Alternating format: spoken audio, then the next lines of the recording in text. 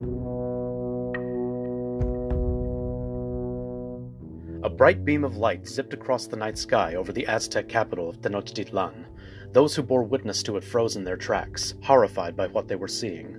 To them, it was an omen of impending doom, a warning of sorts that was sent to them by their gods. No sooner had the Emperor, Moctezuma II, seen it did he send for his high priests to interpret its meaning. Scientists and astronomers now know that it was likely Halley's Comet, which in 1517 passed relatively close to Earth's orbit. But to the Aztec, it was a great cause for concern.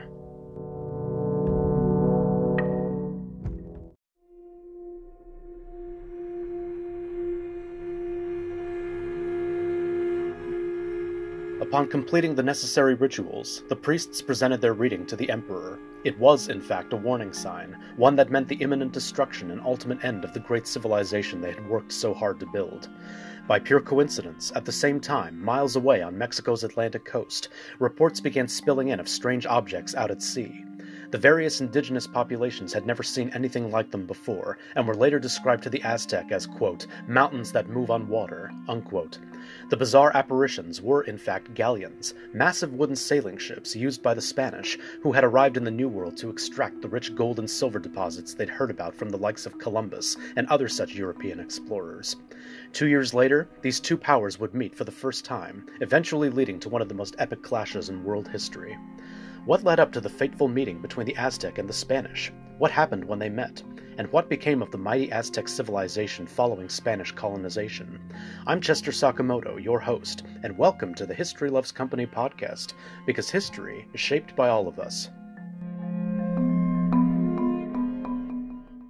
Today, the former Aztec capital of Tenochtitlan is known by a different name, Mexico City.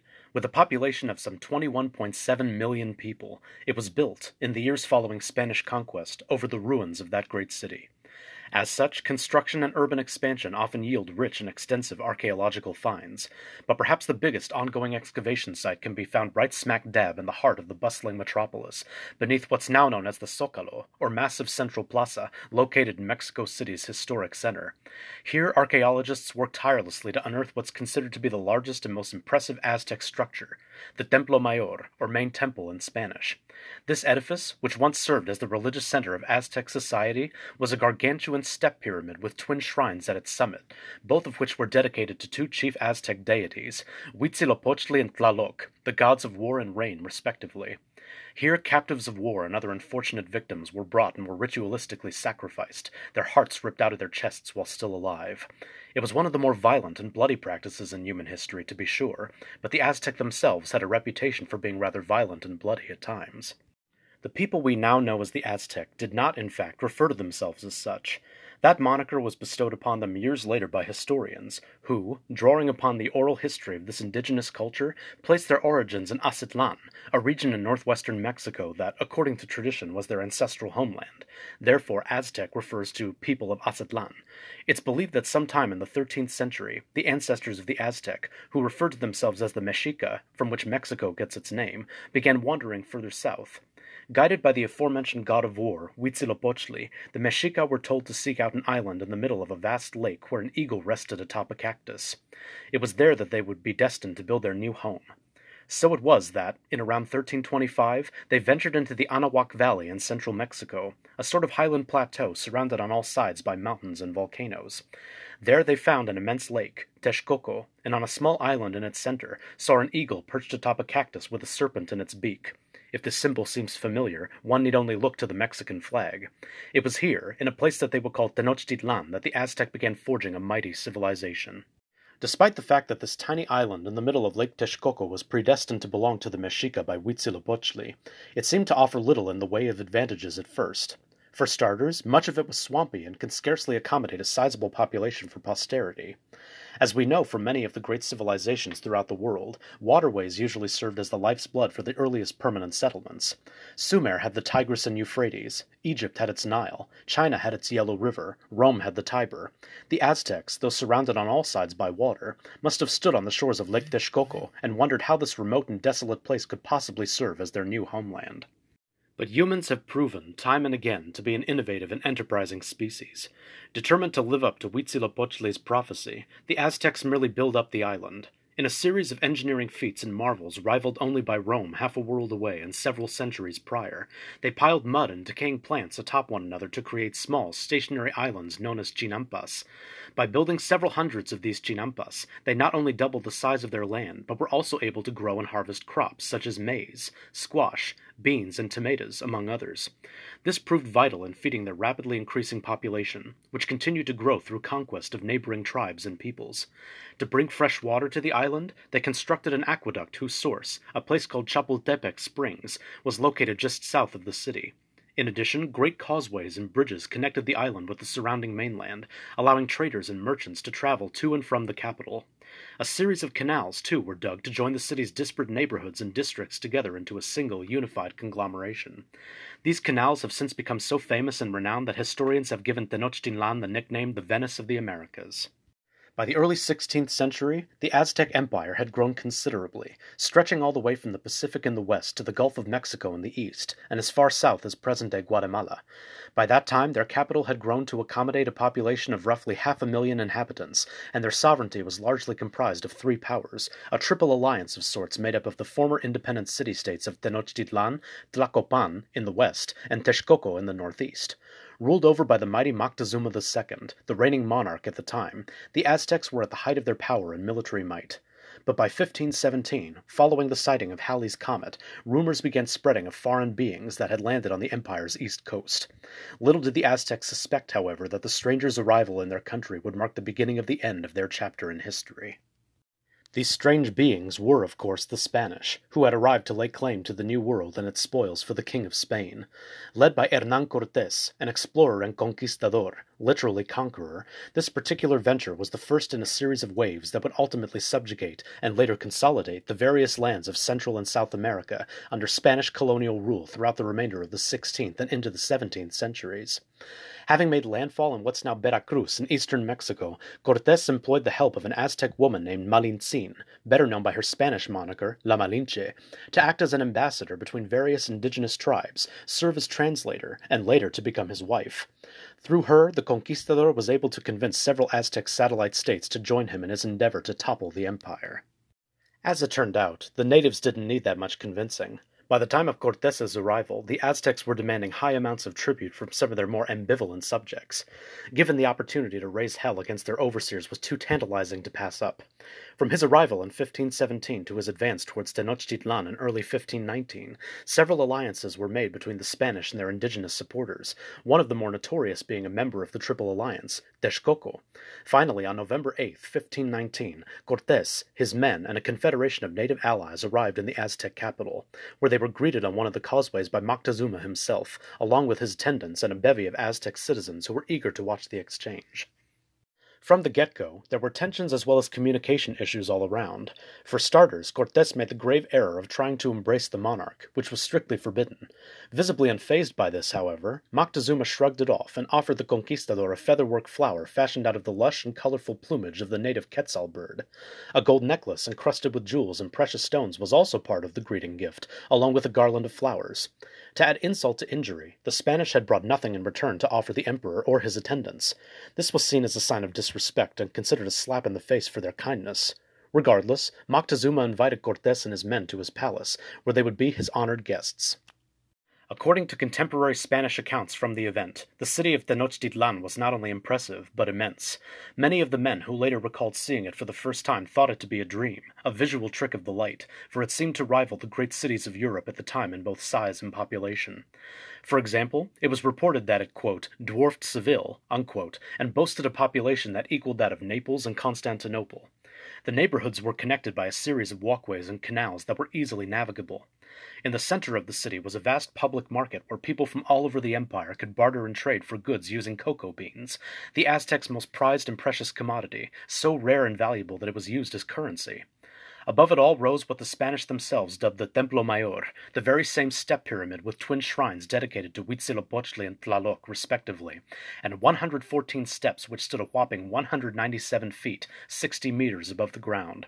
The Templo Mayor served as the undisputed religious center not just for the capital, but for the entire empire.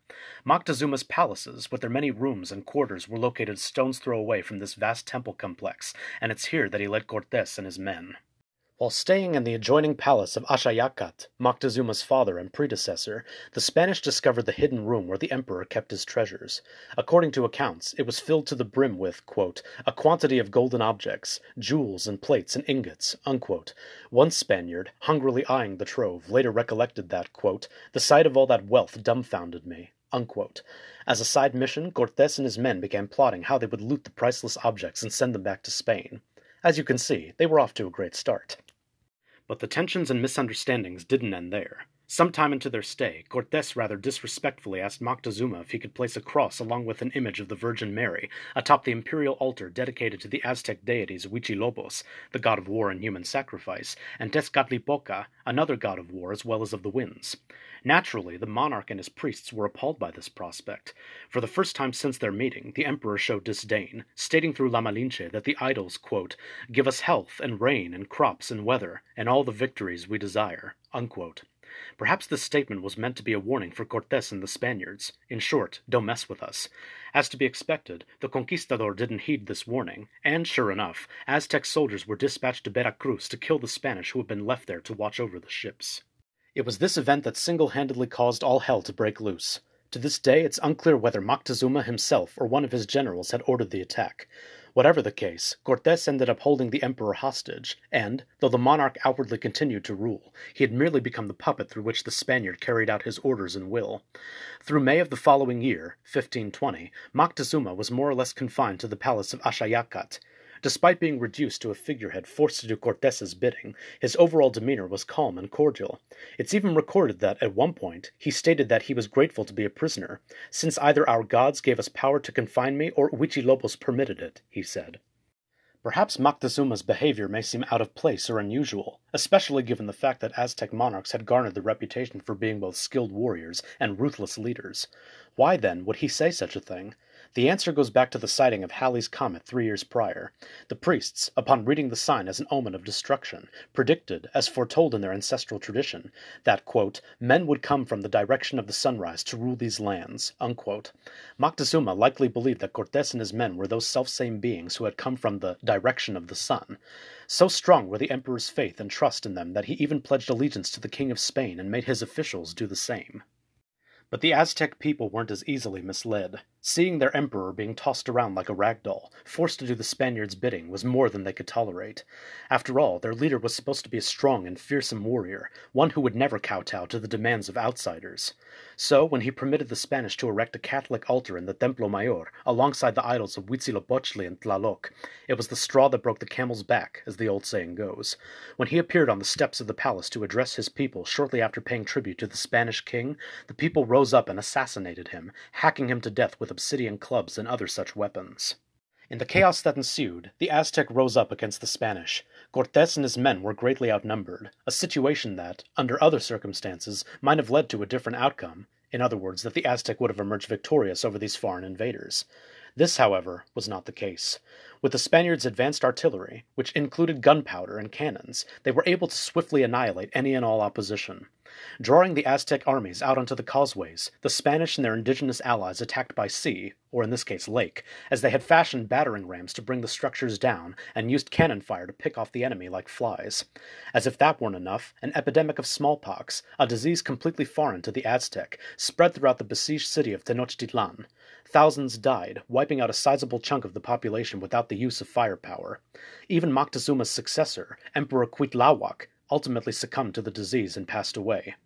Thus, governorship over the empire fell onto the shoulders of one Cuauhtémoc, Moctezuma's cousin, though his reign would not only prove short, but also in vain, as he was eventually captured by the Spanish and forced to surrender on August 13, 1521. After nearly 2 centuries of prosperity, the mighty Aztec Empire fell. As you might expect, Cortés and the Spaniards wasted no time in erasing any trace of Aztec rule over Tenochtitlan and the surrounding areas.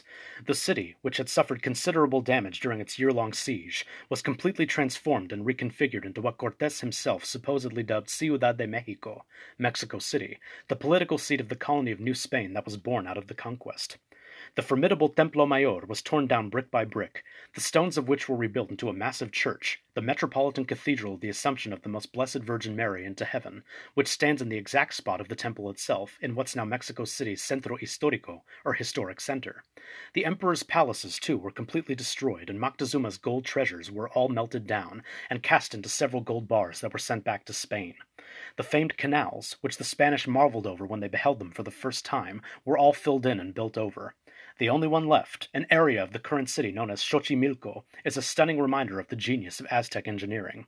Needless to say, little is left above the surface of Tenochtitlan or its former glory, but the glimpses into its storied past can still be seen from time to time with each new construction site or groundbreaking. As for the Aztecs themselves, they were absorbed into a unique hybrid culture that emerged in Mexico following the Spanish conquest. Known as mestizo, from the Spanish for mixed or blended, it drew upon elements of Spanish heritage combined with those of the indigenous Mexica. To this day, many Mexican citizens identify with both their native Aztec heritage as well as the Spanish traditions that were introduced following the fall of Tenochtitlan. This can perhaps best be seen in the Dia de los Muertos, Day of the Dead holiday, that's celebrated annually from October 31st through November 2nd. Combining the Spanish Catholic All Souls Day with the traditional Mexica death rites, it perfectly exemplifies this hybrid culture and offers a fascinating glimpse into the disparate backgrounds that would become the basis for the Mexican national identity.